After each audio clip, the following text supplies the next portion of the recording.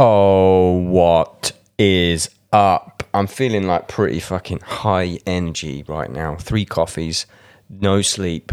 Just fucking what we like to call a manic episode. No, I can't say that on the internet, can I? Am I going to delete this? Stop. Nah, fuck it. I'll leave it. I'll leave this in. Yeah, this is mad, isn't it? When I'm dead and gone, you will listen back to this and go, he was absolutely off his rocker. Well, what's going on? I'm just a busy man. Busy making coffee, busy drinking coffee, biggie drinky coffee, drinky biggie coffees. This podcast is brought to you by, I don't have anything, no adverts, no nothing. I'm doing so many podcast intros at the moment, I don't actually have anything to talk about because I just fucking talked about it the last time. Oh my God, you mean to tell me that there's a way I could have got this episode early, Craig? That's right. There's an episode of, there's a place that you can get these episodes really, really, really quickly and easily and before everyone else. It's patreon.com/the downbeat. And it's only £1 You got £1 in your bank? If you haven't, then you probably shouldn't have the internet. That's the first thing you should stop. So that's why I don't feel bad asking for £1, because if you can afford the internet, you can afford £1. And you get episodes early, and that's all you fucking get. You might get the t-shirts early, but you don't get them for free. And they're available at www.thedownbeat.at, so it spells downbeat. My guest this week, I haven't even taken a breath yet. That's my Wim Hof shit. Okay, we're good. My guest this week is, without sounding even more mental than I have just sounded, is one of my favourite modern lyricists of all time, which sounds dramatic, but it really is. The man is a poet. He's an empath. Is that the right word for someone who's got, a lot of empathy? All the work he does in his community. Lovely work, we talk about that. But he would rather be on the couch eating cereal, which he divulges that secret bit of information. But his band Tradewind, who he is in with Tom Williams from Stray from the Path, a.k.a. my band. If you don't know that, then you what are you doing here? Oh, I like Stick to Your Guns. I don't care about the rest. Fuck you. You're here for everyone. We're a big boys club, but like a good one, not with any like horrible shit like the other boys clubs. Sort of like a... I don't even know. I was going to make a billionaire boys club joke, but without any of us being rich. Anyway, their new album, The Day We Got What We Deserved, is out on May 21st, which I believe is tomorrow, if you're listening to this on the release day. It's really fucking good. It's got like Radiohead, DJ Shadow vibe. It's very not Stick to Your Guns, not Stray from the Path. All 3 of their albums, there's 3 albums in an EP, have like a slightly different vibe. This one's got more of like a synthy vibe in there. There's some weird modular synth shit going on. Really fucking good. You should check it out. We had a lovely chat about everything, politics, fun. We laughed a lot. Fun, and there was just fun to be had. It was really good. It's Jesse Barnett on the Downbeat podcast.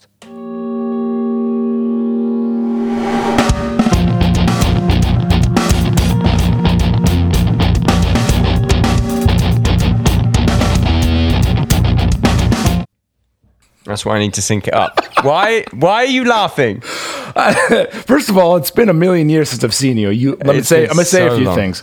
You look fantastic. Thank you. Your podcast is hilarious. I can't believe I'm finally on it. Thank you for having me. I'm pretty sure people have been begging you to have me on it, and I was just like, they have. I guess I'll just wait for my friend Craig to ask me. No, remember we were supposed to do it in my old life, my old shitty life. You were at my house. You were at my house, and then we just got up and made coffee instead. Yeah, that sounds correct. That sounds about right. Sounds like us. Yeah, that was it. But also, I want to give a quick shout out to Guava Sao Paulo LaCroix. It's a new flavor.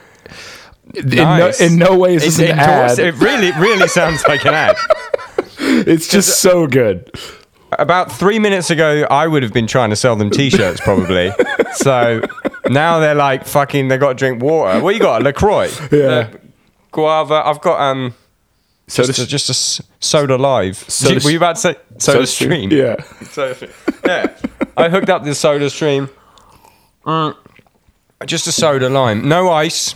Ice is the podcast's nemesis. Really? Why is that? Oh, too much crunching. The jangle. Yeah. The jangle. Yeah. I'm not fucking eating. I eat ice, so that would be so do huge... I, but not during an interview. So the new album, pretty tough. Where are you? LA. I'm in my house. It looks nice. I'm always in my house. Got a nice bed there filled with dogs. Oh yeah, we're fostering a little puppy right now, and we just fostered a girl puppy. So like this brother and sister kind of came to this rescue that I work with, and we did the sister first, and the sister was so easy, and now we got the boy, and he's a fucking hellraiser. So it's been a nightmare.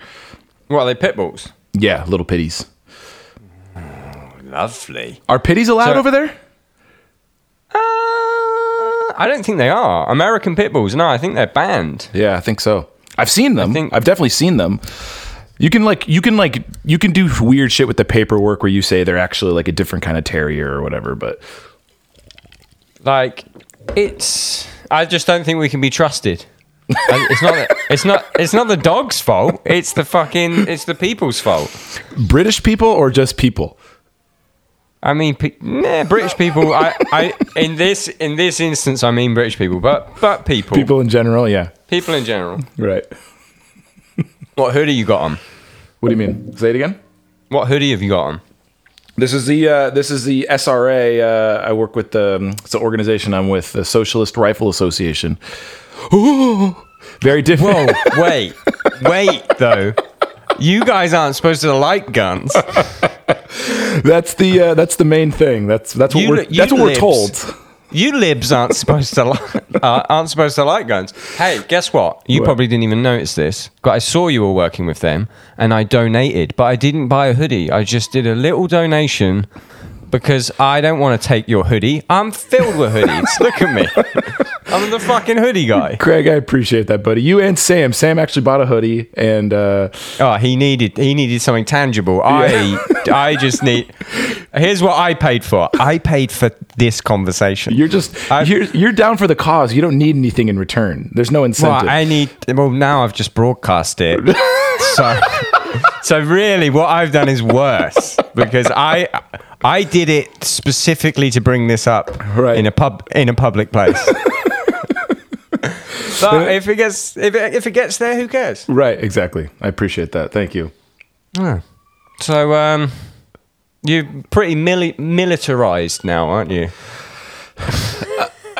Has Tom told you? Don't mention any crazy shit. Tom's always saying that. I always have to ask permission from Tom on things I'm allowed to say, and I'm pretty sure you've had to do the same thing. Oh, all the time. Right, I get like, "Hey, bro, that tweet. You sure?" Yeah, are you sure about this one? No, for sure. He's always right. It's coming from a good place, but sometimes if Twitter is not for saying outrageously emotional things that you maybe don't fully mean, then what's the point of it?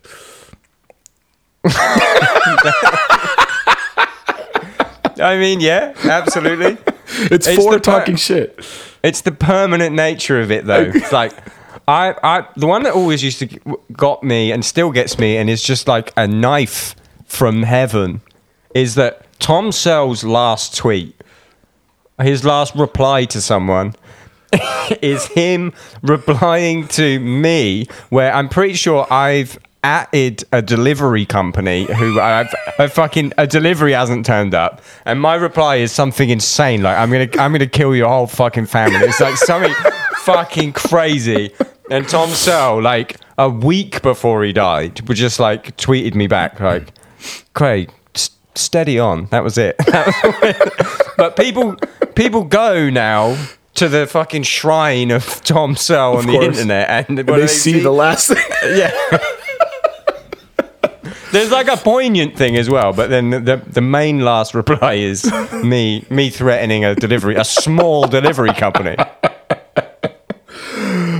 You know what, Craig? I wouldn't have you any other way. And I'll give a Tom. I have a Tom Searle story that I don't even know if I'm allowed to be saying, but like, can't you do it? Can't you edit this?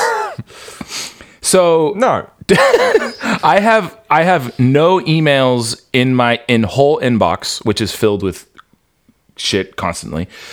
The only email I have favorited is an email from Tom that he sent me in, oh my God, so long ago. And where he says, hey, it was after we had played some shows together, did a tour together.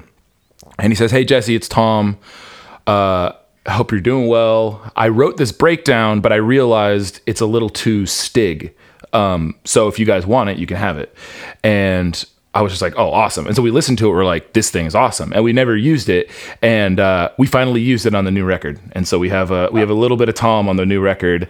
And that's amazing. I know. And I still every once in a while go back to the email just to look at it. And it's just, it's such a trip. It's such a fucking trip.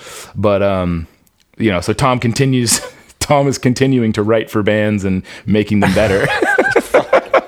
Like fucking 6 years later. That's so fucking sick. Yeah, Are you going to put it in the credits? Oh, of course. Yeah. We're going to do the whole ASCAP thing. He's going to be a writer. I mean, I don't know where, I don't know. I probably got to talk with Dan about that, but, we'll figure out. That's amazing though. That's so fucking cool. Yeah. And the breakdown is hard as all fuck. So it's awesome. I wonder how much shit is still like Dan must still have riffs. Oh my God. Like, must be like years worth. Just pop a sprinkle of Tom in there. Absolutely, and especially with a band like Architects, who they try so fucking hard. Sometimes I look at Stick to Your Guns, I'm like, damn, we do not try as hard as Architects does. Like, they care so much about their band. So, I mean, you get an Architects record that has 10, 11, 12 songs. Those are the ones that made it. So there's got to be hundreds of songs, The last one, I think they had 24 songs. Imagine going into the studio. Here you go, 24. Let's just polish these up. Stray goes in with 6 and then goes hands out to Will. Like, so Will. Honestly, same. I mean, if it wasn't for Chris is constantly writing riffs and Josh as well, but we're the same way. We're like, oh, the record's going to be 12 songs? Okay, well, here are the 12 songs. Here they are. We half that, and then we go, so Will, like, what you got there? What you got in that big brain? Nah, it's usually, it'll be Tom and Will sat there, and then Will will say, do something like this, and then it does work. But we need him there. The fucking engine man. We need him there. No, of course. Before I forget, isn't it fun? Like, I'll just say my one poignant thing, and everyone go, "Oh, isn't he actually quite clever?" Isn't it crazy how art is one of the only things that you can truly transcend death? You're like immortal. Like, absolutely. And the what do you call it when you're obsessed with yourself? Is that narcissism? Narcissism, egotistical. Yeah. So that part of me thinks that's great. I'm going to continue living on, and people who hate me and they're going to train their children to hate me. I'm going to outlive all of them. Fine. I'll take it all. All press is good press, my friend. Absolutely. I was talking about this earlier today when I was talking to my girlfriend about it, and then I was like, I can't remember what we were talking about, and I was like, no, I can't. I have too much ego. That's why. And I'll hold my hands up and say, I'm an egotistical maniac. That's why I'm doing fucking music and a podcast. No one has a podcast. Hey guys, here's me talking for 2 hours. I hate myself, but here's 2 hours of it. Just the cool shit. And that's why I can't do like mushrooms or any like psychedelic, like the ones where everyone's like, hey man, that'll really break your ego down. That is a horrible time for me. I say the same thing, and honestly, it's like I'm a straight edge person, but psychedelics really they interest me. I find them very interesting, but at the same time, I have the exact same thing. I'm too afraid of myself. I'm too afraid to actually face like some truth that would be so dark if I did that. So yeah, it was challenging, but I learned from it. But if you didn't do it, it wouldn't be challenging because that would be the route that I'm doing. It's like homework. Why do it when you can just not do it? That's what that was my argument. I'm still here. Like, not doing your homework is sold to you like the end of the fucking world. But here we are. And that first time you hand in that paper or don't hand in that paper and your teacher's like, what the fuck? You get an F. And then you realize you continue to keep living. That was a very empowering moment for me. Wait, that's it. The letter changes on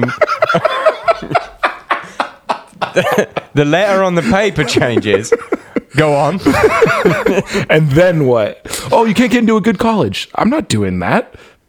You know what I mean? They had nothing. They had nothing on me. So, you know what was insane with me is I didn't do it ever. I don't think I ever did homework. And all I did was the day before all of the exams, I paid for a tutor in that subject, and I fucking rammed it all in my brain the night before, and I got pretty good grades. There you go. And then it was actually the like arty shit where you needed like coursework, like backed up. Like I did art, right? It was like, oh, write about this guy. It's like, no, I was supposed to be painting. So I obviously didn't do that shit, and I got fucking E's and F's. Right, and exactly. But the shit that was just like fucking 2 out of 2, motherfucker. Right. Like that stayed in for 24 hours. I banged it all out on the paper. I got pretty good, but it was anything where it was like you were supposed to previously have written all this other shit. No. Look, I kind of say this as a joke, but I'm also kind of being serious. The things that stuck were the important things. So whatever I took from grade school and all that shit, the things that I actually sunk into my brain, that's important. All the other shit I didn't remember, I wasn't supposed to. That's how I look at it. I feel like how do they fix that? Because I'm like, what the fuck is that noise? A dog or a child? I'm so sorry. It's a dog. Give me. I don't care. Okay, cool. I just don't want it to be. Hopefully, he'll stop soon. But it sounds. Why is it so annoyed? I don't know. Hold on one sec. Hold on. You might have to edit. No, I'm not editing anything. I'm gonna talk through what's happening. Right, he's running, trotting. I don't know. Is he? Why are your headphones still connected? Because they're on my little dongle.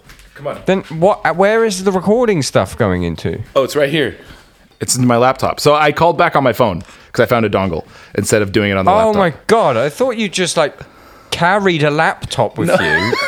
I'm really span out. That was like a kaleidoscope because I swear you walked in one direction and you got to your destination. It was the same room. Like a fucking spook, like some sort of spooky haunted house. Anyway, what were we talking about? No, but school. I reckon when we'll talk about a fucking album later. I don't care. Yeah. Same. I do care. I reckon if I'd have went to, I don't know. All of that shit's too early. Like, if you could tell me now, you could learn about anything you want. I would do it, and I would fucking do the practice and whatever they call it, reading. Right.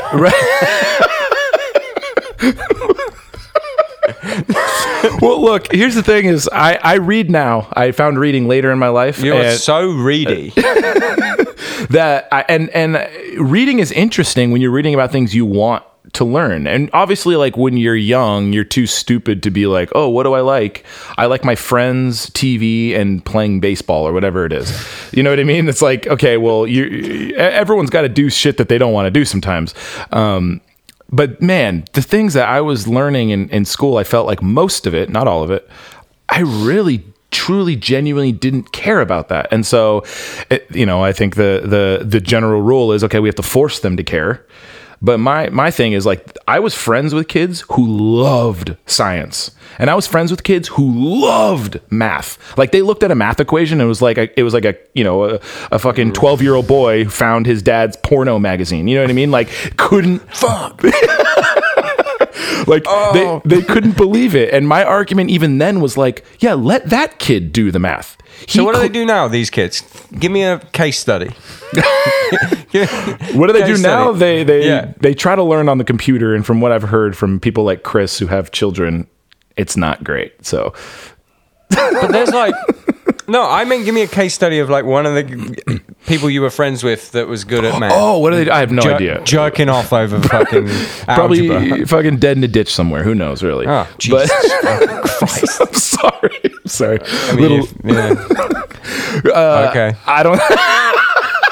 But now, the kids still fucking hate school now, and now there's like a million lessons. Like, I never had, like, you can take philosophy at normal high school now.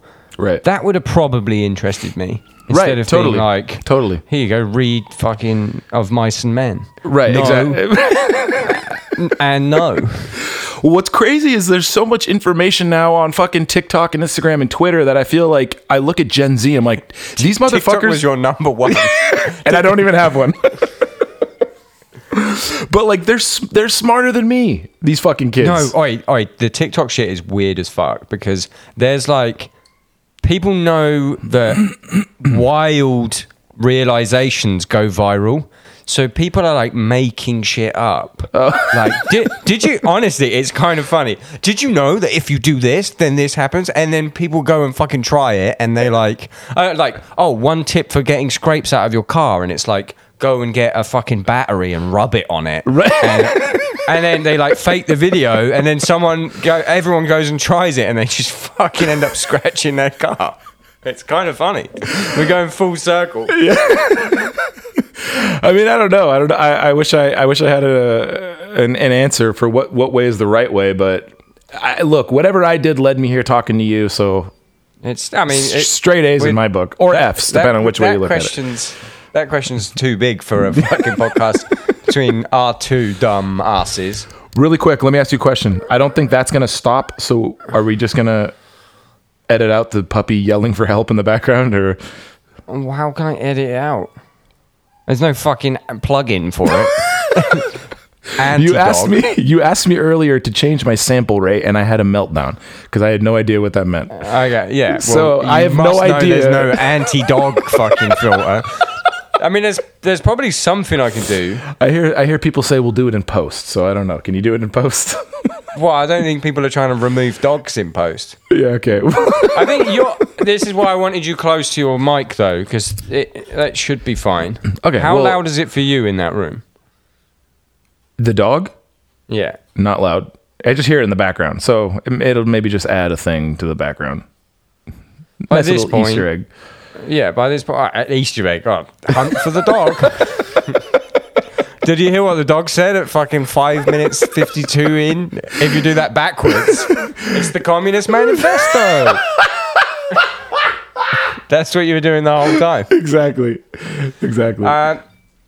So you and George Schmitz now are fully weaponized, or just? I don't think George is weaponized as far as he's not weaponized in the sense of actual weaponry, but he's weaponized in the sense of he's the smartest person I've ever met, and he uses the things that he reads to educate himself and the people around him to better help build a society that's not so disgustingly sick. So he's like off grid at the moment, and all I picture is Unabomber. Like, what the fuck is George up to in the Denver Unabomber? I just saw him recently, and he looks very normal. I gotta say, I was expecting like bags under the eyes and like, hey man, you don't know what I know, man. But he's gone the other way. He's incredibly healthy. It looks like, so that was good to see. Good. Yeah. Yeah. It was. It's always worrying when someone who is so clever and so. How do you say, like, just smart, but no, so well rooted in his beliefs, right, just suddenly goes quiet. Right. Well, I think. Okay. I don't know if I'm supposed to be saying this, but of course I'll say it. I think like the Twitter, like people like you and I.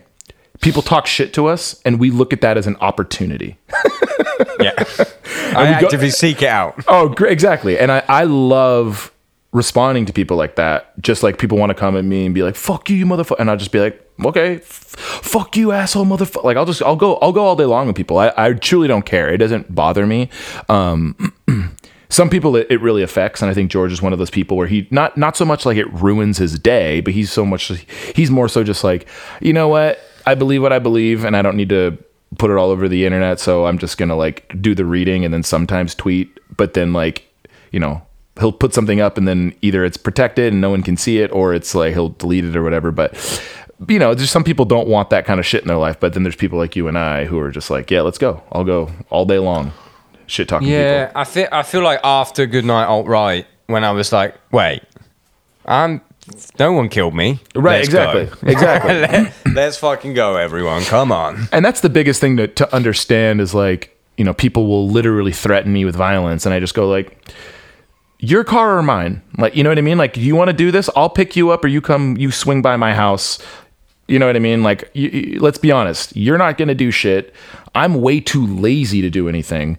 So it's like, if you want to, unless it's like legitimately like someone does come knock on my door, then fine. I'll try my hardest to just knock you out with one punch. And if I can't, then I'll just get winded and you'll probably beat the shit out of me. But, I don't care. Like I'm not afraid of someone on the internet and should something happen where internet shit talk turns into real life situation, then I don't know, we'll cross that bridge when we cross it. But so it seems odd that people are so willing to take a stance against a stranger, usually about defending a different stranger. Do you know what I mean? Like, so totally. If someone's coming into your DMs, like, you got any shit about fucking supporting Palestine? Right. Oh my God. That's been popping off at the moment. A lot. Especially, Stick to Your Guns is pretty much like, we do very well in Germany. We have a large German following, and Germany, because of their history, is even German anti-fascists are, for the most part, very, very pro-Israel. Because of their, them committing one of the worst crimes in history of humans. And so, that I give a critique of Israel. I give a critique of the history. I give a critique, this. And again, people think, people will come to me and say like, oh, this is just trending right now. That's why you give a fuck. It's like, I have the receipts. I have a fucking high school paper that I did on this. Yeah. You know what I mean? Like I've been talking about this since he literally. Got an F, right? He has the paper. But like, this is legitimately something I've been talking about since 2005. Like this isn't like a new thing for me, and that's fine. But it's a lot of Germans will come at me and talk their shit, and it's just like, I don't care, but like, there's nothing. A lot of people think they can take the stance of like, oh, I'm never listening to you again. Good. You know what I mean? Like, I genuinely shouldn't have been listening in the first place. Exactly. And so, it's funny when people think, because, we've all been so brainwashed to think that like the customer is always right. So it's like, oh, well, I bought your record and I go to your shows, and therefore, you shouldn't be saying these things. It's just like, that's the thing. People, to side on that a little bit, like, people don't realize that the downbeat and everything to do with it is just me. Right. So like, I sometimes get like a returns request or a complaint. Not often, everyone. Please continue to buy. But the person will be because I think they're speaking to customer service. They will be just so rude. Like, you're speaking directly to Jeff Bezos, who's fucking just kick your parcel into a fucking river, and then to me they're nice as pie. And then I'll play them off on both things just for fun. Like we said, we got all day. I'll play them both. And I'll be like, oh man, that kind of sucks. Like, what are customer support saying? And then they'll say stuff like, they never even got back to me. And it's like, well, here's the news.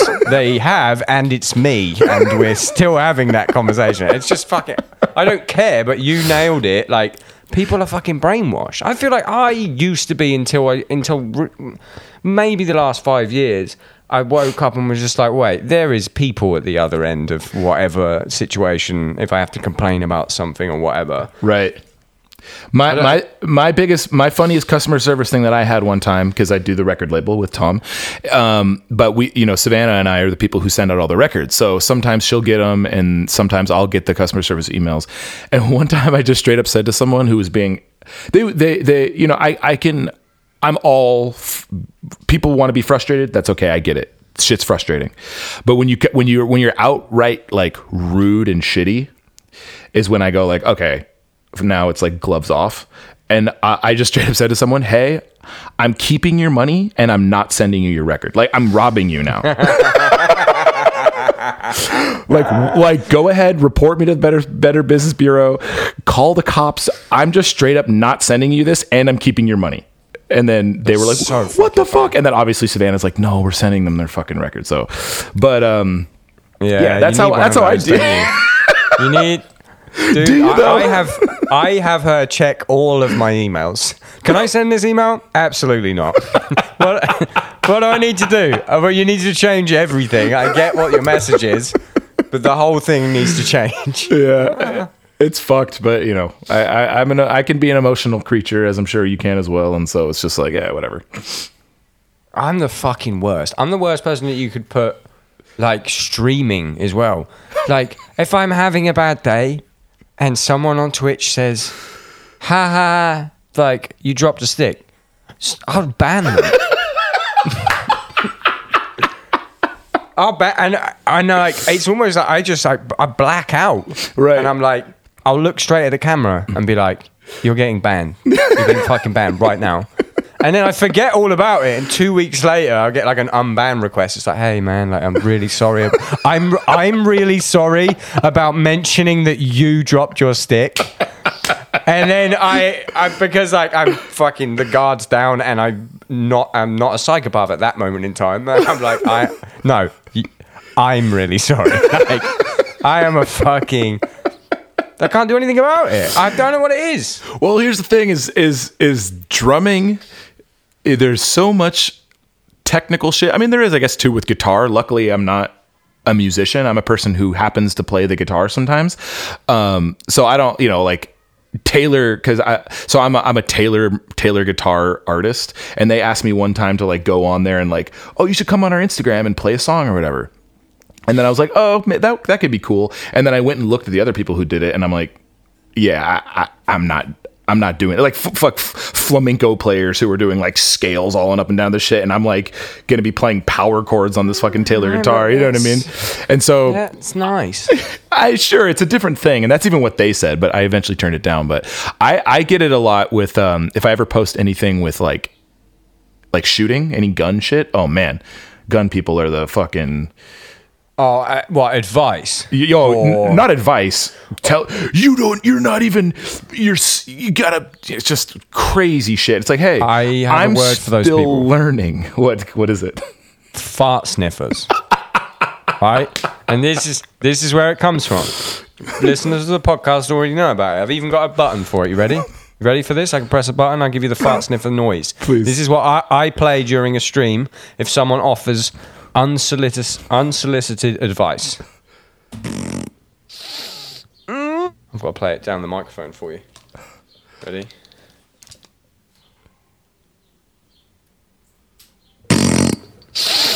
I can do it again. I can do it again for you. I'll do it again. Ready? So it's someone farting and then sniffing it and then going, right. Oh, that smells so good. Right, yeah. Because what they're doing is my concept behind it is that they're just barking up the wrong tree. Like I care so little that you could be critiquing my farts right now. And you're the type of person that has an opinion for everything. You probably sit around when you don't have anything to do, fart and assess the fucking timbre and fucking tone. like you're having a fucking drip coffee. You're like a fucking, that's an earthy notes. Tone. Yeah, exactly. Anyway, yeah, fart sniffers in the gun world. I can imagine it's exactly the same as everything else. There's fart sniffers everywhere. I mean, even with love it. You're on board already. It's like, people have always given shit. I mean, fuck. Stick to Your Guns wrote a song called, quote unquote, Colorblind when we were 15 years old about how, like, hey, we shouldn't be racist. And people were like, you fucking race trading fucking bastard. Racism's a myth. And people are telling me that when I'm 15, 16 years old. So it's like we literally get shit saying anything. You know what I mean? I could say something and they could be like, that's wrong. And I'd be like, okay. And then I'll say exactly what they're saying. And then they'll be like, no, that's still wrong. And it's just like, no matter what you do, you're going to make people upset. And it's like, people give me the shit where they're like, oh, all you do is talk, you don't actually do anything. And I'll be like, actually, I'm pretty involved in the community, and I just opened up a community space that helps people who in need, and I have a mutual aid project in Venice Beach where I'm feeding people and sheltering people and clothing people, and and they're like, oh, well, you're only doing that for your own selfish. It's just like, fucking Jesus, you're never gonna, they say you're all talk, and then you go like, actually, I talk and I walk, right, and then they're like, whoa, it's for your own ego. It's just like, all right, when they either say it's for ego, or it's so you can post about it, or it's because it's trending, right. It's a projection right. of them. The part of their brain goes, I'm not doing anything, right. And then they fucking project that by going, oh, you're just doing that for that. Right. In fact, by me not doing anything, I'm actually doing more than them. And here's what I want to say.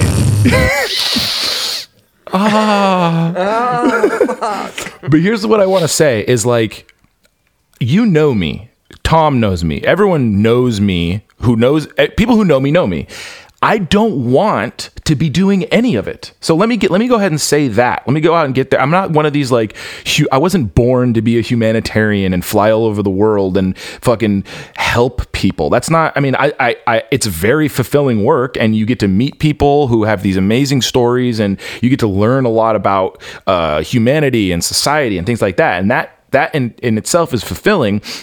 But I don't want to be doing it. I want, on my weekends, to be sitting on my fucking ass, binge watching Netflix, drinking my fucking LaCroix with a fucking dozen donuts in front of me, not doing shit. And so that's what a lot of people, I think, have a misconception that I'm this like wannabe do-gooder. Trust me, I don't want to be doing any of it. Having said that, the United States and many places, but I'm going to speak from where I live, is such a failed fucking state, especially California, who's, by the way, under supreme Democratic rule, and failing us miserably. It's so fucked up that it's just like, okay, well, the fucking room isn't going to get clean if I just sit here and do nothing. So someone's got to do it. And luckily, there's a bunch of people who are out every weekend and every week trying to fucking pick up the slack for this clearly failed state, this failed project known as the United States. And it's great. But again, I hardly run into anyone who's like, I'm here because no one wants to be there.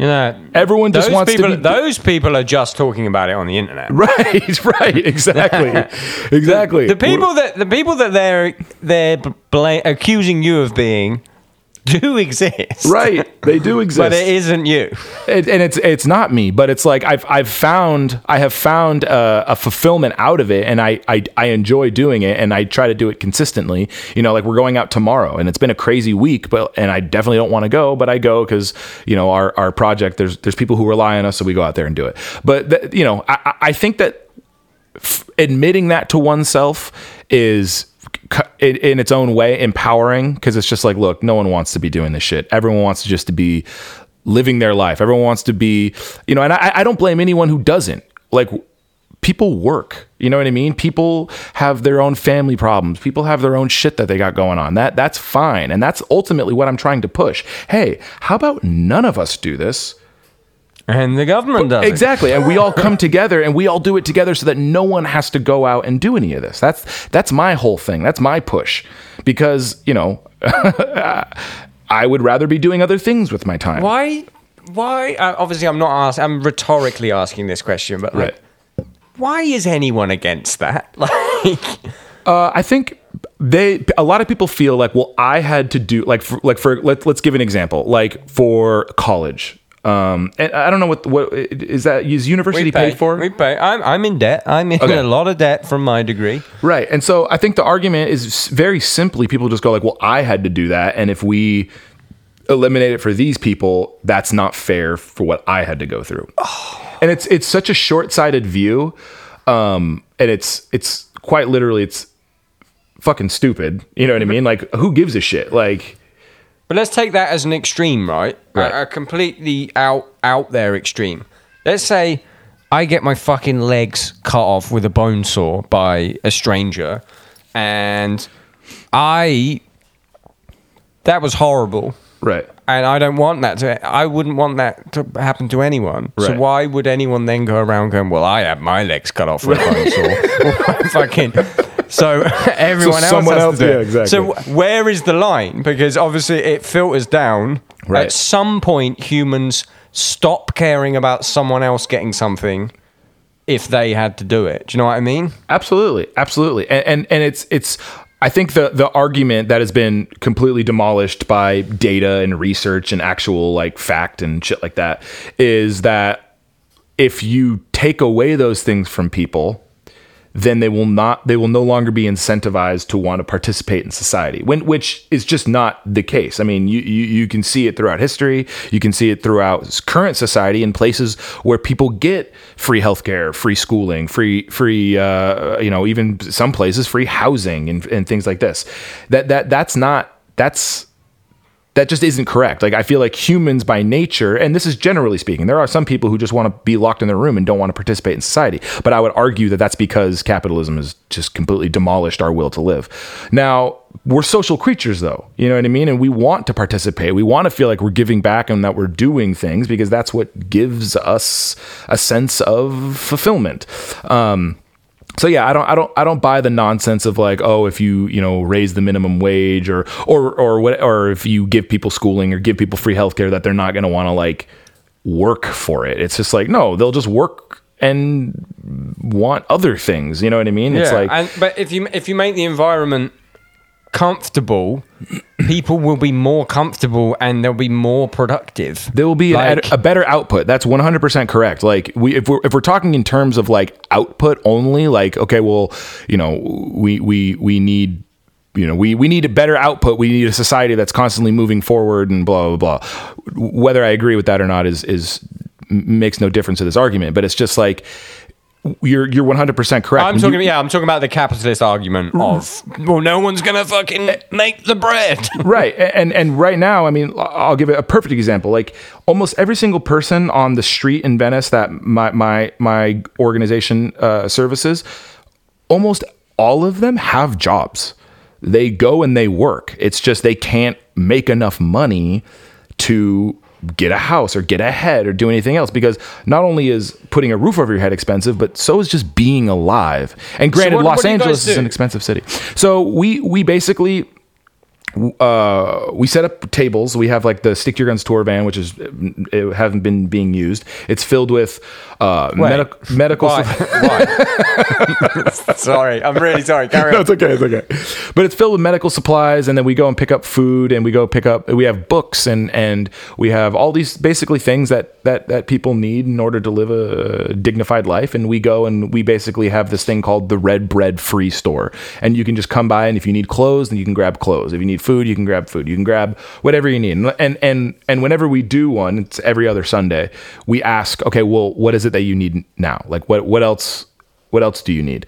There was a really dark week where we had to equip everyone with fire extinguishers because like a lot of the people and were burning down the encampments because obviously they're quote unquote bad for Venice brunch business. So wow, yeah. So you know there's things you have those moments where it's like fuck this shit is fucking dark, but luckily these people are wonderful and they're fucking smart and they're hardworking and like it's pretty eye opening because generally people think that an unhoused person is someone who's mentally ill, and a lot of the time they are, or someone who's a drug addict, and sometimes they are. But that doesn't mean that person doesn't have a right to get help or doesn't have a right to a humane and dignified life and deserving of respect. So, it's an interesting thing.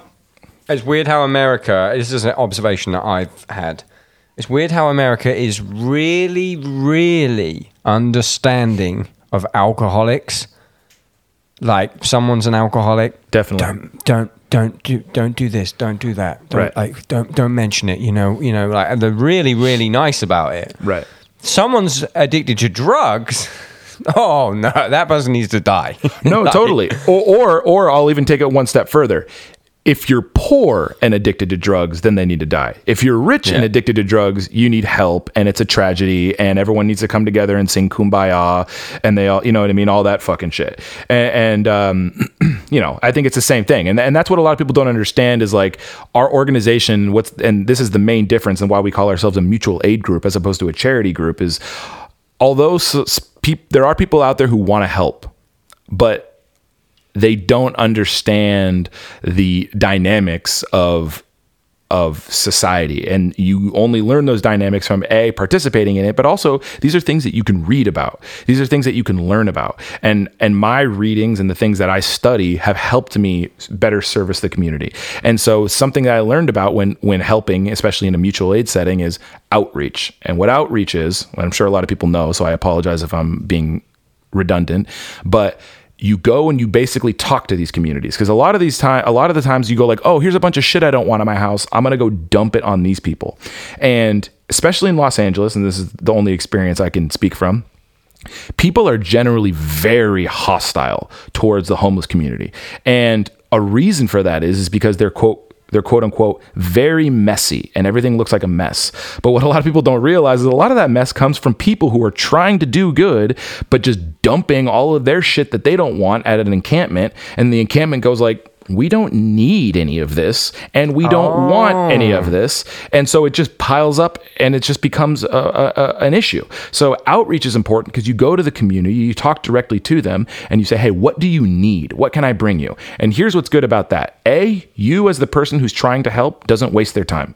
You don't go getting a bunch of shit that's not needed and making more trash and a harder time for people. B, it's like we said, it's mutual respect. There's this saying called bread and roses in communism and socialism. Bread is the things that we need in order to survive, and roses are the things that make life worth living, that are the beautiful things like shit-talking trolls on the internet and things like this.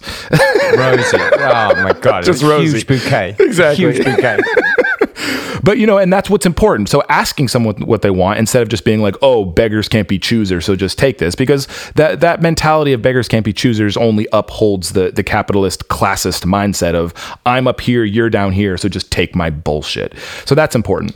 Outreach and also just making sure they want you there, because a lot of these homeless encampments really are very organized. They're very clean. They have things that they already need, and they don't fucking want your gentrifying ass anywhere near them, because all you're going to do is bring more attention to them and compromise their situation. Do you ever get that? Do you ever get anyone like definitely we need to fuck off? Yeah. We will approach, not anymore, because a lot of our houseless people vouch for us, especially our organization all over LA, because we've provided a lot of these encampments with cell phones, so we're legitimately still in contact with them when we're not even there. Hey, what do you need? Hey, does someone need medical help? Hey, do you need help getting, because the unhoused community here, we're eligible for the stimulus checks, but a lot of them didn't have like the proper ID or couldn't get a ride to a fucking place to get it. So we helped facilitate things like that. So yeah, it's but at the beginning, definitely we show up and we're like, hey, we're here to, and they're just like, we're not buying what you're selling. Yeah. We don't give a fuck. Get the fuck out of here. They think you're going to dump a fucking bunch of blankets they don't need there. Yeah. Or try to tell them about God. Hey, I'll feed you, but you got to listen. You got to have Bible study first. You know what I mean? And they're just like, you know what? I'd rather fucking starve. Yeah, exactly. Yeah. No, thanks. No, thank you. Did you watch or have you seen that film, The Platform? No. So it's on my, I saved it. Let me just sum it up real. You're going to fucking love it. Everything you just fucking said. I reckon, I know if you look, it's only got a 7 on IMDb, right? But I think it's because people are fucking morons. Yeah, of course. Right? So it's a horror-ish, but it's more of like a social allegory about this guy who wakes up in a huge like tunnel, like a system of cells that just go like in a vertical, like almost like a tower thing, and one platform goes down the middle, and every month you're randomly assigned a level. And what happens is at level 1, there's a banquet full of food. They get a set amount of time to eat, and then it goes down to the next level. And how the people at the top treat the food depends on how much food or what condition it's in when people are at the bottom. Whoa. So It's literally a social allegory for. I love that. What That's we should awesome. do better. I finished it. I was like, this is maybe the best film I've ever seen in my fucking life. So it's a movie. It's not a show. It's a movie. It's a German language. Make sure you turn the fucking dubbing off. Watch it with subtitles. The dubbing is crazy. But like the like. There's so many hidden messages in it and just like clever little fucking nods to what's going on in the world. Yeah. But the fact that one day you can just wake up and you're on a different platform. One day you could wake up, you could win the lottery, like the fucking, the message. You could win the lottery, you're on number one.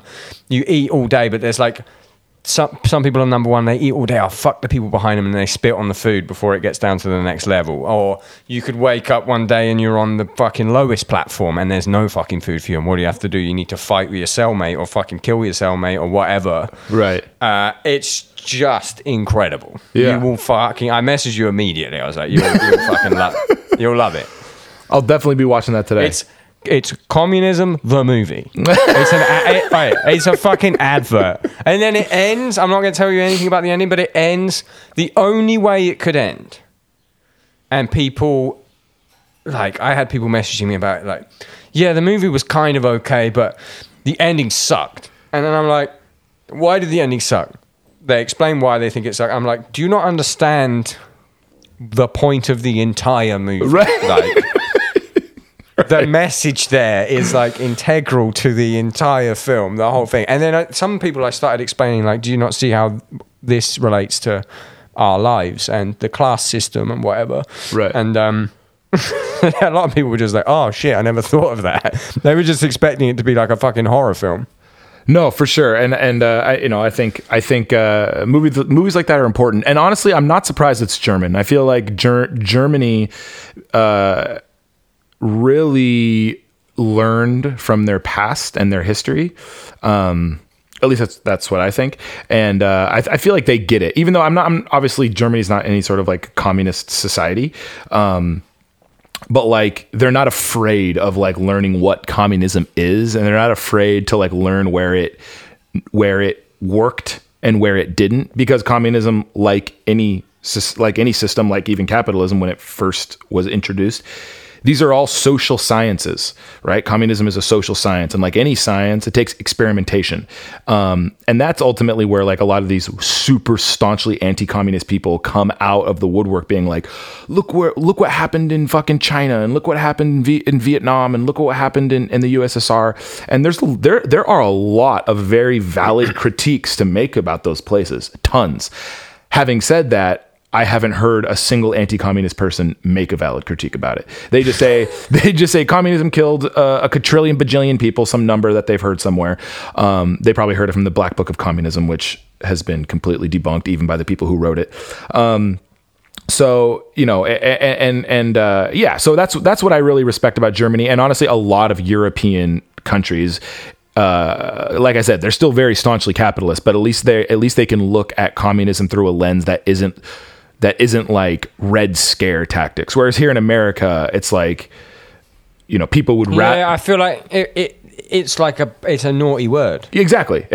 And people would literally rather be considered a fascist than a communist, because to them, those two things are interchangeable. The hammer and sickle and the swastika to a lot of Americans are the exact same symbol. Is that just because of like, because I don't know, because I'm not American, is that just because of the fucking the Cold War shit and the way it was? Exactly. A lot of people equate Stalin to Hitler, and Stalin did a lot of fucked up things, and there are critiques of Stalin and that are incredibly valid. There's critiques of Mao that are incredibly valid. There's critiques of all these people that me even as a communist are very, very valid. But like I was saying, communism, like capitalism or any other social science, is that exactly. It's a science, and we need to experiment, and we need to go. Okay, well, this works, and this fucking doesn't work. And a lot of the time, they used to fucking drill holes in people's brains to make them fucking not hear the voices anymore. Guess what? Didn't work. Exactly. It's time for the next guy to fucking invent the next thing. No, totally. And a lot of those deaths that people say that the 100 million is normally the thing that they say. But you know what deaths are counted in that 100 million? The 20 million Red Army soldiers who died fighting the fucking Nazis and trying to, and freeing people from Auschwitz. Like they put those deaths under the quote unquote victims of communism. And it's like, bruh, those aren't victims of communism. I mean, yeah, it's a war and it's atrocious, but like the Red Army stepped up when no one else would and was like, you know what, this Hitler guy, yeah, fuck him. Let's go ahead and blow his fucking brains out. And let's fucking, free these people who are being literally enslaved. So, they say all that, but also whenever you industrialize any nation, whether it be the United States, whether it be fucking Germany, whether it be Russia, whether it be China, there's going to be deaths because it's like, hey, we exist back in this time where we only know as much as we know. And so we got to try these farming tactics. And this is a big one about the fucking Great Famine that happened in China. It's like Mao fucked up and was like, oh, okay, our farming practices fucked up. And it created this famine and now a bunch of people died. But it's like, there was also famine in the United States. The amount of the millions of people who died when we were trying to industrialize this nation, it's like, this is ultimately the issue. I'm not trying to justify death, especially unnecessary death. That's not the point. But people want to get into like a death toll pissing contest between communism and capitalism. It's like, if you really want to do that, you're going to lose. You know what I mean? Like, capitalism has killed far more people than quote unquote communism has. But let's just erase that argument altogether and look at what capitalism is, and let's look at what communism is. And let's just decide, do we want a system in which it serves this one class and we all have to work our fucking asses off for them and the benefit of them alone? Or do we want a system in which the workers own and have the rights to the things that they create, and that the workplace is democratic, and that we can decide what's best for society and not necessarily have everything be incentivized by profit motive? And, we can actually look at what's best for the people who are living in a certain place. But these are all arguments that I have all the time. And so, it's. Well, now you've indoctrinated half of our listeners. No, definitely not. You're going to get much hatred over this, which, hey, you hate me, guess what? Out of spite, I love you back. Listen, everyone that listens to my podcast rules. Okay. Okay, good. They don't get far enough to be annoyed. They listen to one episode and they go, wait, the guy dresses up like a woman sometimes. I'm out. So those people are gone. By this point, everyone's fucking. You just conscripted, my friend. All right, hey, there you go. Yeah, we got to talk about your fucking music, haven't we? Yeah. Oh yeah. That's what we're here for. Tom sat like the villain in Inspector Gadget in a chair. Yeah, exactly. Get to the fucking record. Get to the record, right? As well as Stick to Your Guns, you got another band, a lovely band that I love, called Tradewind. Appreciate that, pal. And it's sad music, but I love sad music. I mean, it's not sad, but it's what? Explain it. Explain the whole thing. Do my job. It could definitely Hey, worker boy, do my fucking job. I mean, it could definitely be sad. I think a lot of it is sad, but that's the best. That's, to me, the great thing about Tradewind is with Stick to Your Guns. I'm quite literally using a completely different part of my brain than I am with Tradewind, and I think that's probably why you also love doing the downbeat, because it's not like, you know what I mean. It's a different thing. You get to use your creative outlet in a different way, and I think that's what's been if there has been any part of Tradewind that has been successful, it's been the fact that me, Tom, Randy, and Andrew can express ourselves from a different part of our brains, as opposed to just kind of doing the normal thing that we do. And with a band like Tradewind, the ceiling is much higher. Like, if we want to have a guy fucking playing a kazoo with his ass, we can we can do that. And there's certain things I can't even bring up to Stick to Your Guns, that with Tradewind anything goes. But yeah, when we were going into this, I remember telling Tom, like, I'm just not doing another Tradewind record, because we're all four of us, when we're together, we can be very passive aggressive fucking assholes. And so it's like, doing a record together can be like horrible, Just So wait, fucking before horrible. this one or after this one? So after Is the that a scoop? after the Scoop? after You split up. after the last record, I was like, you know what? I think I'm done for a very, very, very long time. And then Mac and Randy started working on songs together, and they were kind of like, oh, these could be Tradewind songs. And then they sent them over to Tom and I, and then we were like, fine, we'll do another record. I think Tom was always down.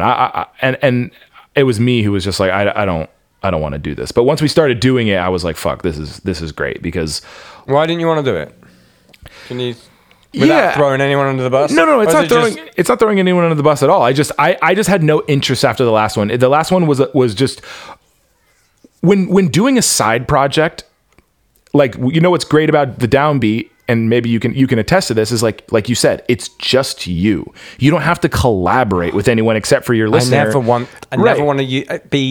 I never want to do anything with anyone else ever again.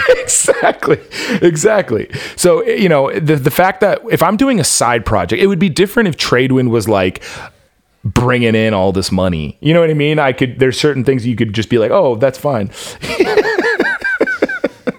But like, what's required versus what I quote get in return. And granted, I get the satisfaction of writing a cool song with my friends, and that's great. But like, when it stops being fun, then I start really questioning, oh, I don't need to be doing this. Like with Stick to Your Guns, like that's my job. So you have to push through those moments of like, this really sucks right now, but you just got to have that struggle session and you just got to get through it. With Tradewind, it's almost like the homework. Like, oh wait, I could literally just walk away right now and I will continue living. You know what I mean? Right.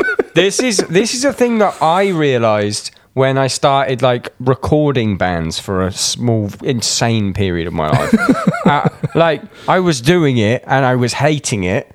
And while I was doing it, I was not teaching drums, which was my job, and I would make more money from it. And then one day I just went, wait, I don't have to do this. And I just stopped. I stopped immediately. And then now it's like, and it used to be, it's that kind of like, I guess maybe it's a musician thing where when you were coming up, you had to take every opportunity. You had to do everything. So it's like muscle memory. It's like, hey man, do you want to play? Like now I'll get it. Like, hey man, do you want to play on my technical death metal song? And I'm about to reply, fuck yeah. And then I go, wait a minute. No. Yeah.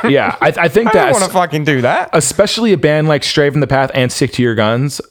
Like we're very side by side in the things that we have to do in order to make a career for ourselves. So it's like, oh, go to Europe for 8 weeks in a van. Yeah, you know what I mean? Like, sure. Just because we've become accustomed to absolutely fucking grinding it out. And I'm sure because you were also in Brutality Will Prevail as well. And I'm sure that probably wasn't a fucking walk in the park either. So it's like we've become so accustomed to having to say yes. But now we're actually in a position where we can actually be like, you know what? No. And it feels think good. After COVID, do you think after this, Stick to Your Guns is going to be more, there's going to be more no's? I think there will be more no's, but not in a way that's like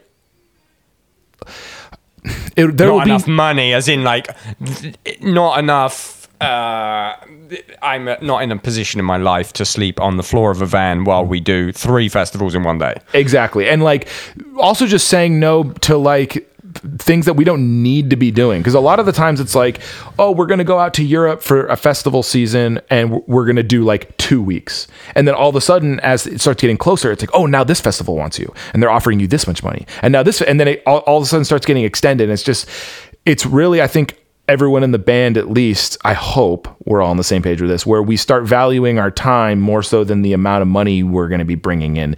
And because although that money can be better, it's like we're not talking a difference of $25,000. We're talking a difference of bringing home an extra $2,500, you know, and staying in Europe for another week and a half or 2 weeks when like it's just like when like Chris has a fucking kid and exactly. It's the kid's the good one. I'm hedging my bets on that kid that Tom's got there. Like, hey. Like, there's not going to be any more like, hey guys, we leave in January, we're back in April. Right. Nah, man, you are going to miss years of your life that you aren't getting back if we do that. Not only that, I think we can both say now from experience that doing all those three back-to-back US tours in a row that we all too often get suckered into, it might bring in more money technically, but it's not doing anything better for the business. You know what I mean? No. Because now I feel like you need to start implementing a scarcity of how much you're playing, because then it makes people go like, okay, fuck, this is the one time I can see Stick to Your Guns in Chicago, and they're not coming back for another fucking 8 months, as opposed to, especially because everyone's going to be touring the minute it opens up. It's like, hey, you missed gigs. You can watch any band in the world this month. Exactly. No, Just exactly. pick your fucking day. Exactly. And which I honestly don't know how it's going to look. Like, I know shows are definitely coming back soon, but it's like, I don't know people who just have enough passive income to be able to go to, 10 shows. 14 shows in a month. Like, you know what I mean? Like, who the fuck has that? So it's like, there's going to be massive competition. And so I think just like the scarcity of things is definitely going to help our business. It'll probably definitely help Stray's business as well, just because, that's important. And I love saying things. I love saying things like help our business, because people always try to be, people love to throw that in my face. I thought you were a communist, as if making money is anti-communist. But yet you participate in society. Curious. I love that meme. I think about it all the fucking time. It's absolutely amazing. Fucking pieces of shit. But to circle us back to Tradewind.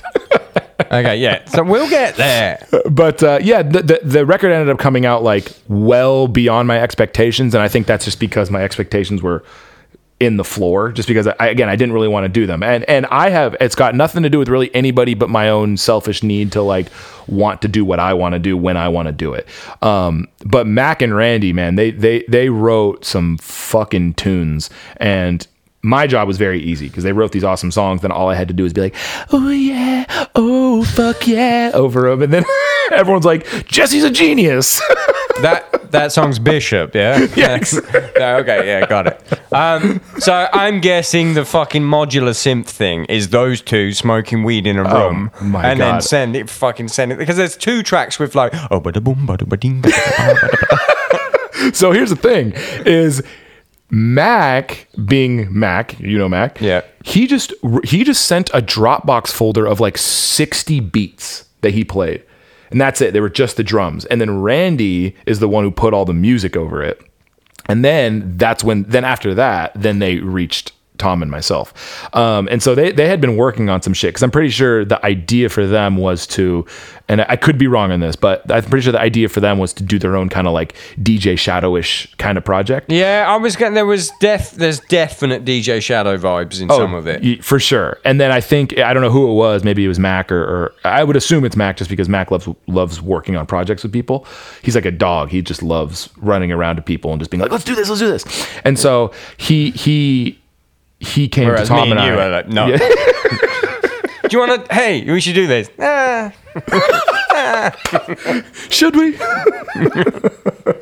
But yeah, Mac brought me in, and I'm grateful he did, because the record came out great, and there's this kind of thing with Tradewind where it's just like, yeah, we're gonna do these songs, and then we're gonna put them out, and we'll do some videos, and they'll get about 8,000 views in their lifetime, and like that's all Tradewind is. It's like, I'm not trying to downplay it by any means, but it's like, because I definitely think that Tradewind has its own legs, and if Randy was to quit producing bands, and if Tom was to quit Stray, and I was to quit Stick to Your Guns, and we were going to go all in on Tradewind, I'm sure we could make a career out of it. But it's just fun, you know what I mean? And it's just like, or it can be fun. From a fucking vanity point of view, yeah, people aren't going to be able to play Stick to Your Guns when you die. Right. Like, they want to play the fucking... That's what you sound like to me. Thank you. But my dad's a huge Tradewind fan. And that's what we want. That's what we want.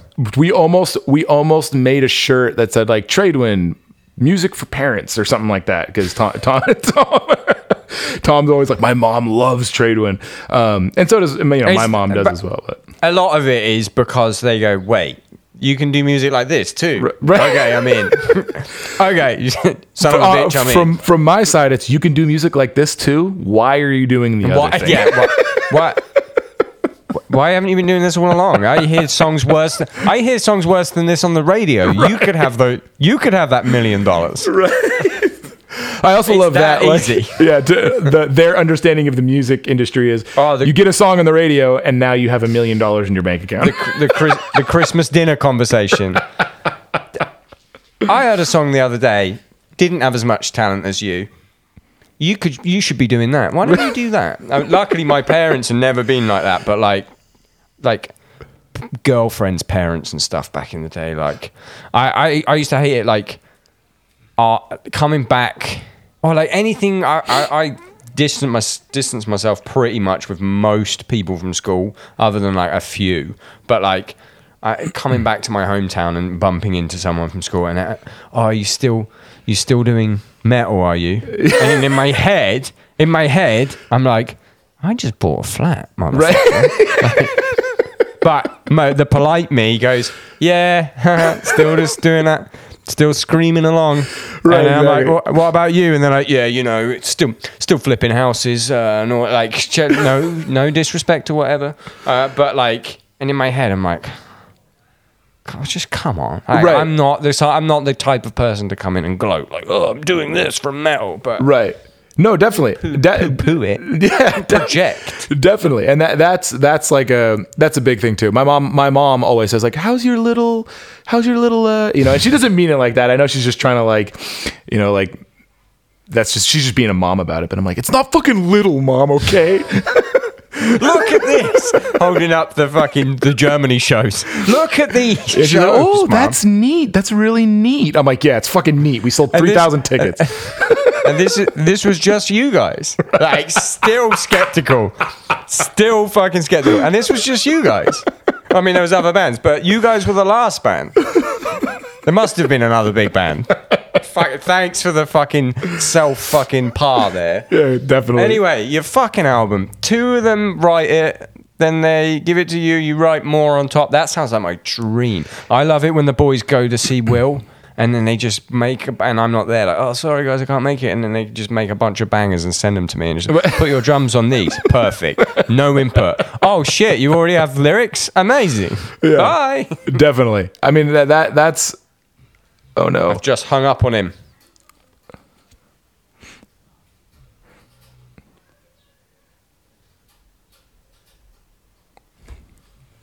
It was me. Are you still recording? I am, yes. Okay, good. Do we have to do another clap thing or no? No, if you're still recording, we're good. Okay, cool.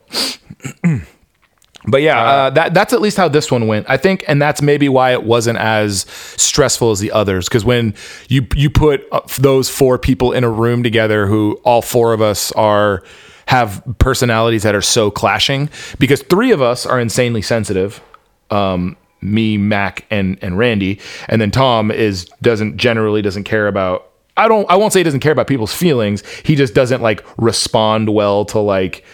He doesn't know how to combat an emotional argument. You know what I mean? He more so needs a logical or rational argument as opposed to an emotional one.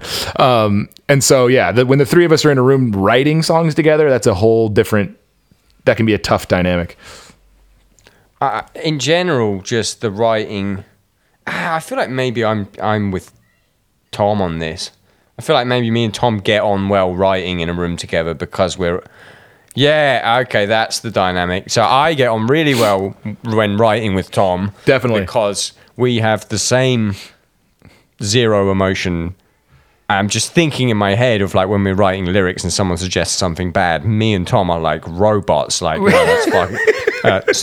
that's fucking... not only is that terrible, but I'm laughing in my head about it. Well, which is not the way to be. But for me, even though I can be emotional, I appreciate that kind of criticism just because like I don't want, where I start getting frustrated is when people think that if they don't like an idea and they tell me it's bad, they think I'm going to react poorly to it. Where it's just like, don't waste my time. Is this good or not? If it's not good, just say so and I'll move on. But if you're like, yeah, good try, but what if it's like, I don't want to, let's not do this like weird beat around the bush thing. Just be like, yeah. I didn't like that, But a thing that at least would stick to your guns, and not so much with Tradewind, and I'm really appreciative to the guys in Tradewind because they basically just go like, do your thing, and we're not even going to comment, and that's easy for me. But with Stick to Your Guns, that, you know, it starts getting to the point, especially after LP 6 or 7, whatever's about to come out, where they go like, oh, we want a part that's like Nobody, which, if you're not familiar with Stick to Your Guns, Nobody is a song of ours that is successful. So they go like, I want you to sing how you sing, like how you sang on Nobody.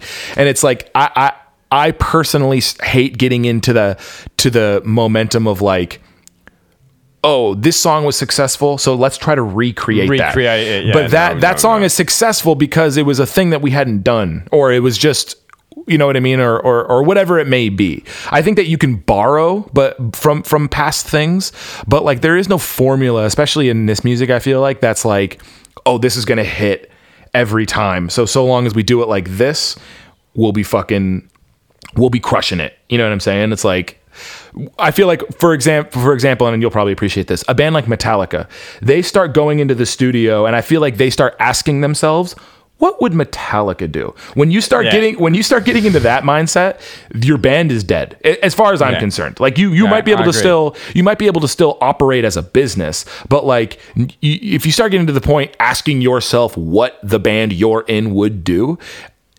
you're kind of fucked, and you need to take a look at your situation and, like, you know what I mean? I would rather a band like Metallica put out a fucking record that sounds like Coldplay if they were just trying to fucking, you know what I mean? If that's what was just coming naturally to them, instead of being like, oh, okay, what would Metallica do? It's just like, who gives a shit? They made the mistake of actually doing that with the Black Album, and like as in their Coldplay version of whatever, Black Album, and then it actually smashing, and then them going, oh fuck, we gotta do that again. And then they try it 3 more times, doesn't work. In that space of time, they've got sober, forgotten how to rock, and now then they retry and rock. I think they eventually nailed it. The last Metallica album, I think, is fucking sick. I haven't listened to it, but I will say this: I don't hate. And never will. I don't hate Saint Anger the way that majority of the world does. That's crazy. Why not? I don't know. No, but is it because it's funny? Because I kind of love it now because it's funny. It's not good. But here's the thing. If a riff was presented to me, and this is why I feel like I need to work with producers, because I can miss. You know what I mean? I can have some good ideas, but sometimes I go like, oh, wow, I really like that. And everyone else is like, are you fucking high? Yeah. But if the riff was presented to me, I'd be like, yup, that's sick. Yeah, but then the line frantic, tick, tick, tick, tick, tick, tock, like a clock. That's like, okay, I could give you the most delicious vegan hot dog. I'm presenting it to you. It's like, it tastes just like a fucking Wurst. Right. It has a lovely, whatever you want on top. What do you know? Like, if you want onions, you want a bit of ketchup, and I give it to you, and that's and then I just dump over the top of it just before I give it to you with shit that spells out frantic tick tick tick tick tick tock. Are you still fucking eating it? No, definitely not. Or are you telling everyone that I gave you a fucking shit fucking hot dog? Lyrically, I don't think I've never been attached to Metallica lyrically. Like, obviously, like, I think that there's been some amazing lyrics, and I think that there's been like some awesome fucking shit, but like I'm rocking to Metallica because of the riffs. You know what I mean? Like, to me, they're a riff band, and so that's really why I'm listening to Metallica in the first place. But also, your lifestyle determines your death style is fucking hilarious. I mean, here's a little twist here, because I'm the world's like biggest, but because it's so bad, Saint Anger fan. But when you said it there, part of me was like, is it sick? Like, I've got Stockholm syndrome. I've got fucking Saint Anger. Actually, I mean, I think that Metallica has worked their way into being able to deserve people staunchly defending what they do, no matter what it is. Just because they've put out so many insanely sick records and so many insanely sick songs, and they're just such a sick fucking band that it's just like, I feel comfortable wearing a Metallica shirt from any decade or era and walking out in public just because it's Metallica. You I'm sure you disagree, but no, because even the bad era ones, like some of those shirts are sick. Yeah. Like some of the load reload shirts with just 4 of their faces on it. Sick. By now they got a nice vintage wash on them. Like, definitely. Stick to your guns. Stick to your guns. All has really wild Metallica takes, and none of them are the same. So if you talk to George about Metallica, he's gonna have some crazy Metallica takes. George fucking can't stand him. Right. Chris, I've watched fucking Some Kind of Monster and the Black Album documentary and live shit binge and purge with Chris at least 3 times. Right. And I think we've toured together 3 times. Oh God. How are we going to talk about your record? Like, I don't know how to do it. I don't know what I'm supposed to do. I've been here for fucking hour and a half. We haven't done anything. Here's why it's tough, because you had just as much involvement with the record as I did. Okay, so let's do what we can. But this is the thing about the podcast as well. I don't do it as press. I turn down all of the press things because I hate other people's music. I love your band. I don't like trying to sell someone else's music. I don't need to do it. I'm doing this because it's fun. When Absolutely. I get told, do you want to do a downbeat with Jesse? I'm like, fuck yeah, I'm going to speak to Jesse for 2 hours. That's it. So here's what I'll say about the record is, like, I think that people should just check it out just based... It's hard when doing something... Like, I feel like Downbeat and Stray from the Path are such a great symmetrical relationship because you get a lot of people who love your drumming and Stray from the Path coming to check your shit out, but then you also get other people who maybe either aren't familiar with Stray from the Path or maybe don't like Stray from the Path still coming to check your shit out because you're just a well-knowledged and hilarious person in the drumming world. But with Tradewind, it sounds like different people altogether. And so I think that just on that alone, I feel like I'm interested to hear what people think. And for the drummers who maybe have gotten this far into the podcast, you should definitely check the record out because the drumming... They're all gone. I've been trying for so long to fucking get rid of them. Like...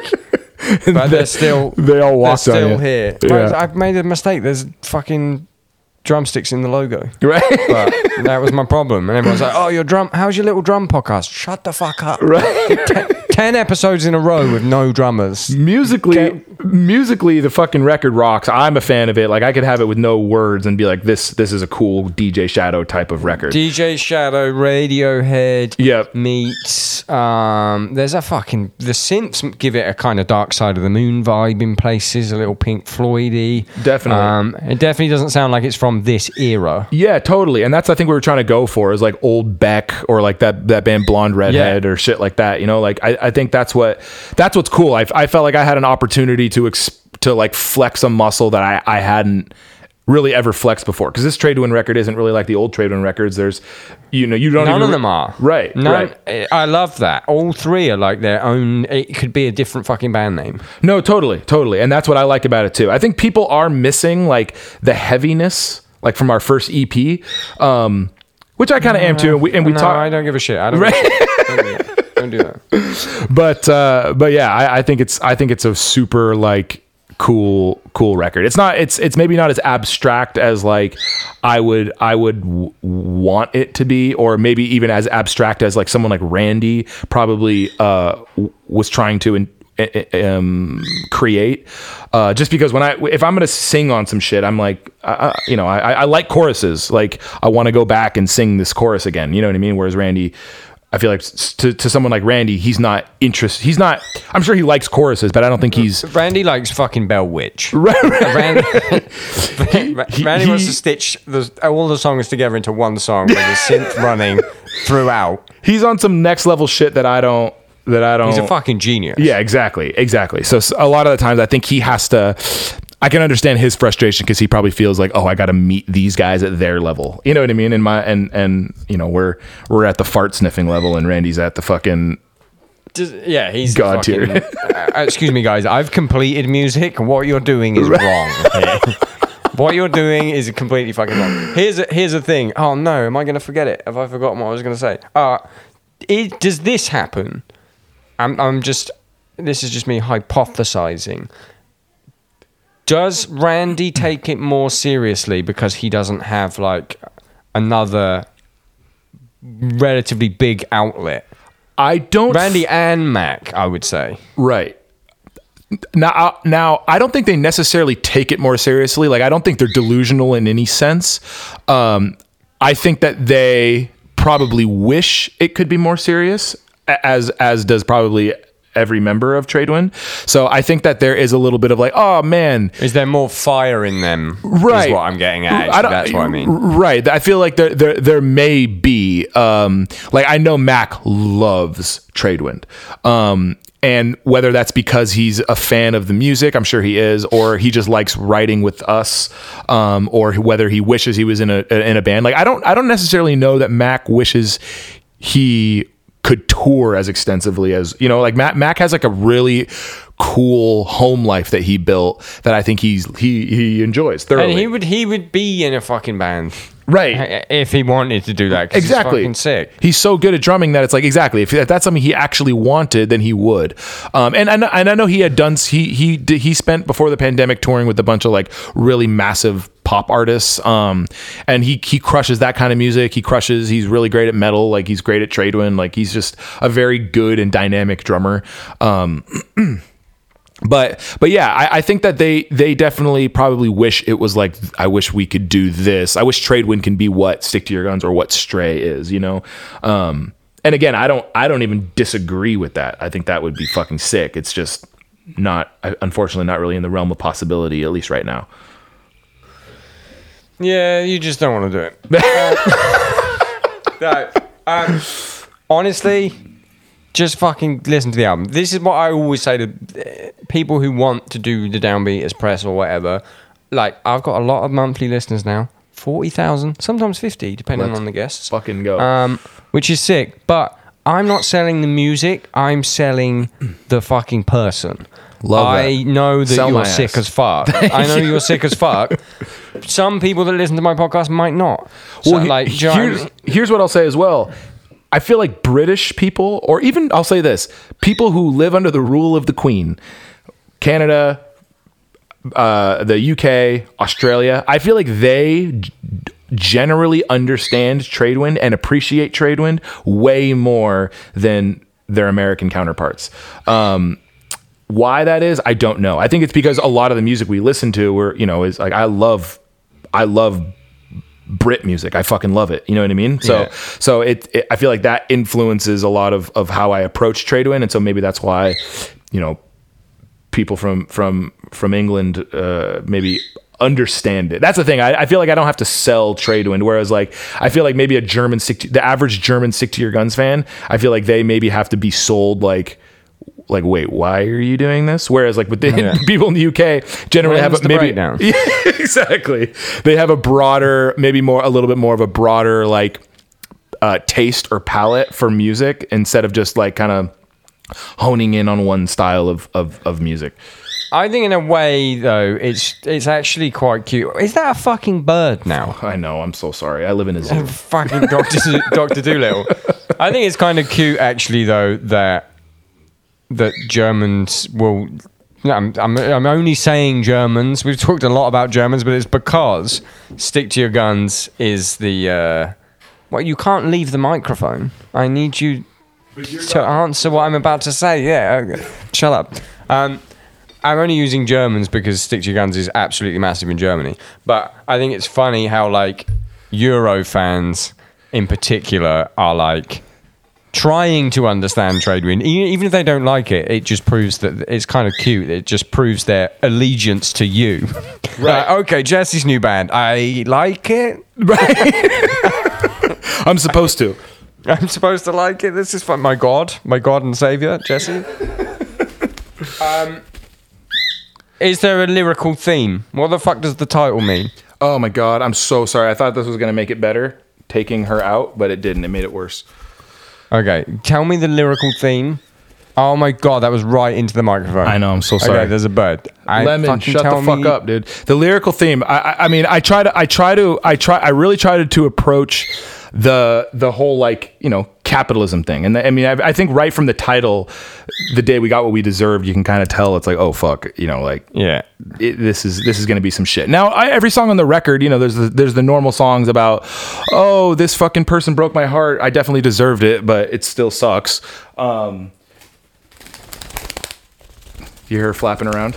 Yeah, I'm ending this the minute you tell me what the fucking record means, because I'm going to have to compress this fucking bird song.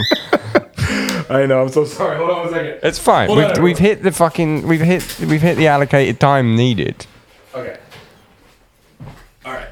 I'm back. Fucking, yeah, straight up a zoo. You just fucking let it out the window. It's like, you're free now. Bye. Here you go. But yeah, I think, but obviously, you know, the thing, I was trying to have a 2-pronged approach, like The Day We Got What We Deserve, in speaking about, like, yeah, there's a relationship that isn't working, and we tried everything we could. And, you know, there's that idea, there's like a business term called sunken cost fallacy, which is basically like the mindset that people get into where they go like, I've already dumped this amount of time into this thing, so therefore I need to keep going. And that can be very dangerous, whether it be in business or whether it be in relationship or whatever it is. And so it's like, yeah, this is the day we got what we deserved. Our relationship fell apart and exploded both of our lives. But, you know, we rebuilt, and, you know, and I was able to, you know, now start over again, even though it was fucking terrible. In the same sense, it's the day we got what we deserved in the societal sense, where it's like, look, if we keep going down this path and keep doing these things that we know are going to end us, then that's what we deserve. And, you know, the thing about the earth, it's like, I am an environmentalist. I think that we need to look after the planet and we need to take care of it, and that we all need to learn how to coexist with it instead of being this thing that's plaguing it. But the earth will and can heal itself. We even saw that during the pandemic, you know, and in no way am I an eco-fascist where I'm saying like, I want to be fucking Thanos, and you know, I'm not trying to be like, people are the problem and they're always going to be the problem, so we should fucking kill half the population. That's not what I'm trying to say. What I'm trying to say is that we can learn, and the earth is trying to communicate with us, and the earth is trying to tell us like, hey, I'm not feeling great and y'all are the problem. And if you don't stop, I'm just going to shake myself like a dog and send you all out into outer space so that I can breathe again. You know what I mean? So I think that we need to learn that, like, the planet isn't fucking around. It's not something that we can like dominate. It's not something that we can like beat into submission. It will do what it's going to do unless we learn how to exist with it. And so whether that be from an environmental stance, whether that be from an economic system or a social system, like, we need to figure out a way where we can all communicate with each other and have some sort of mutual respect and dignity towards one another.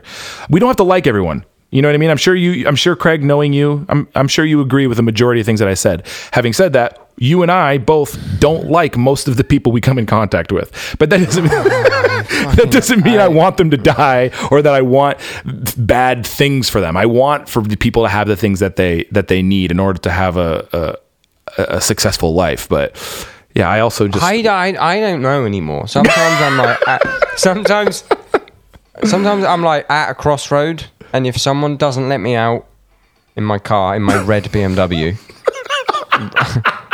if someone doesn't let me out because for some reason they've judged me, I imagine them flipping their car and getting trapped in the wreckage, and then the flames engulfing them. We're not talking about being in the car. That's a different guy. You're not talking to that guy. That guy only lives in the car. We finally got what we deserved, except if you were in the car. Yeah, then you're going to get what you deserve. Yeah, in which case you're fair fucking game. So it's a multifaceted. So you can, what are you telling me? I could read some lyrics and I can. It's a girl and it's the planet and it's us. Well, when you're looking with, like, for example, the first song, "Burning of the Iron Age," is that's more of a song where it's like, yeah, this is like this. It's almost like apocalyptic. Like this is how it's too late. Yeah. So let's all hold hands and watch the world fall apart and watch it destroy us. Then Die I explained which is the next track. I explained when we did the release of the song, like that's quite literally about the capitalist system being like, the video shows me going through killing each member of Tradewind, which by the way is very therapeutic. I suggest you try to do a stray video like that. I don't hate them enough now because we haven't done anything. Give me a fucking 6-week tour. Exactly. But that video is me very calmly going around and killing each of them, where it's like if the three of them could have come together being like, wait, why are we afraid of this dude? You know what I mean? Let's just kill him. Then, you need to watch this fucking film. You're literally going to ejaculate. Yeah. You're going to ejaculate. At the I end cannot wait. But, yeah, that's like the capitalist thing. I think after that is Bishop, and that's that song's more about a relationship one, and you're going to be able to tell just from listening. So Bishop was my favorite. Mine too. Of course it fucking is. We're the same guy. We're the fucking same guy. Real quick, hit me. Give me a top. I didn't even tell you this. I need your top 5 bands of all time. Ooh, I think you already know this. So Godspeed is definitely one of them. I mean, man, I'm such a mark for Ephraim Minogue that like even Ephraim Minogue's solo records. Ephraim Minogue is the guy who's basically started Godspeed, even though Godspeed is technically like a collective. And sometimes they play and there's like 4 people, and then sometimes they play and there's like 25. Which is so great. You never know what you're walking into. But Ephraim Manuel Minogue from Montreal, he does that band. He does Silver Mount Zion, another band I love.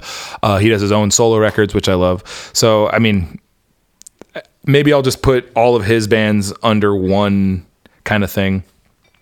Propagandy, another one of my favorites. I'll throw a hardcore band in there. Terror. I just think Terror is like the most pure hardcore band of all time. Like, yeah, there's other ones who have put out better records than Terror records, but I think Terror is the most consistent hardcore band and a band who I truly feel like lives and loves the music.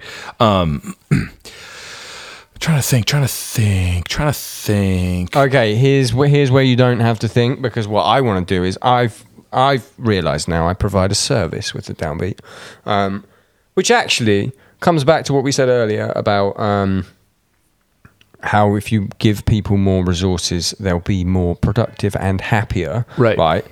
The minute the Downbeat went to Patreon, which means that I kind of get paid for it, I release twice as many episodes now because I'm far more fucking comfortable. But a lot of people haven't heard of bands in people's top 5s, and they're like, thank you so much for getting me into like some of the more underground shit, Cult of Luna, stuff like that. So we'll do a Godspeed.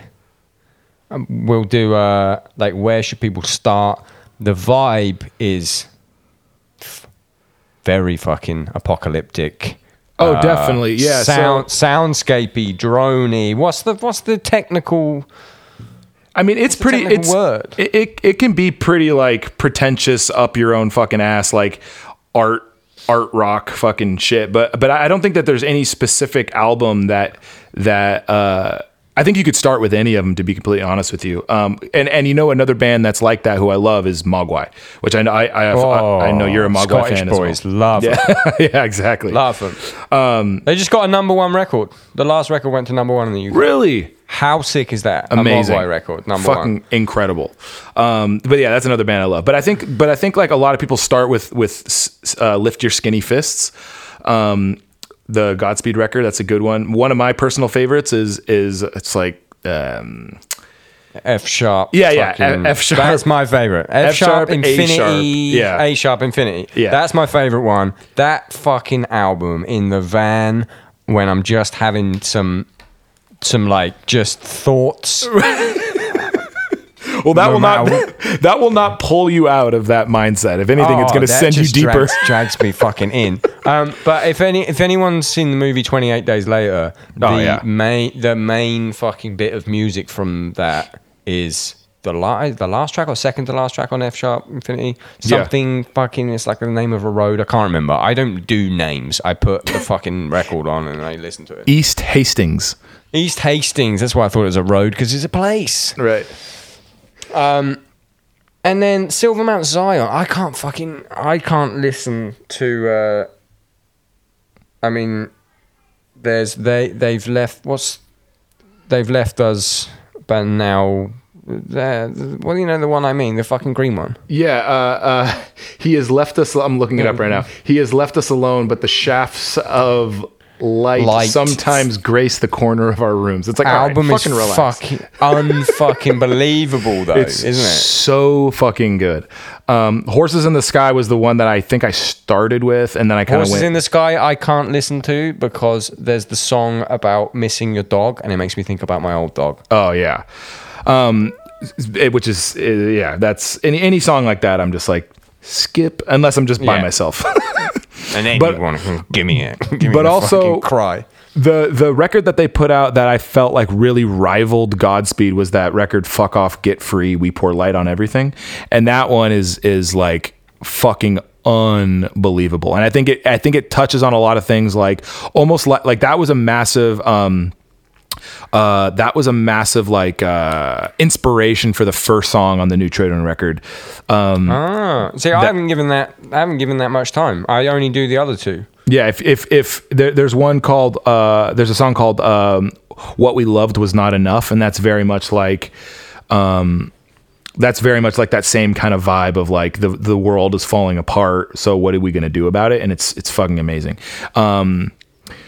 But yeah, just that band is amazing, and I've also had they have a studio in Montreal called Hotel 2 Tango that I was just like, I'm gonna record there one day, and you can just hire Ephraim as an engineer, like, you know what I mean? Like he should probably be like in the halls of music, you know what I mean? Like sitting on a golden throne. Yeah, exactly. But he's just like some guy that anyone can hire to do your record, and so you know he's a humble person. Why haven't you done it then? Why the fuck haven't you done it? I don't know. I feel like I'd be too nervous. That's cute. I know. That's cute. I truly love this man, so yeah. That's fucking sick. I'm good. That was good. Yeah, same. You got anything? When does your fucking album come out? May 21st, so next week. The Tradewind record. Wait, what day is that? Friday, I think. Okay, so this comes out the day before. So yeah. Comes out tomorrow, guys. And it's really great. You put it on your fucking stream, dog. Do the fucking thing. Let's fucking do it. My last thing I'll say read Wretched of the Earth. The Wretched of the Earth by Frantz Fanon. That's for people who are interested in any sort of political things that I maybe have said today. Start there. Incredibly important book. Yeah. Fucking, yeah. Yeah, I'm going to have to check that out before I leave that bit in. No, I'm joking. It's like some fucking book on how to build a bomb and take it... how to build a bomb and take it into your local bank by Jesse Barnett. Anyway, on that fucking note, I love you to death. I miss you. Craig, I miss the fuck out of you, pal. I want to see you. Remember that time? One of my fondest memories was when me, you, and Tom. You know what I'm going to say? We bought whole boxes of cereal. Captain Crunch. Cut the boxes so they became big fucking bowls. Poured it all in, and we just sat. I think we watched fucking Superbad or something. And that's what I want to be doing. That's what I want to be doing. So let's fix society so that I don't got to be out on my weekends feeding people. I want to be making giant bowls of Captain Crunch with my friends. Help me. Oh fuck, I love you so much. Just email me your file waveform and I'll figure the rest out. Will do, pal. Nice one, mate. Love you. Love. Bye.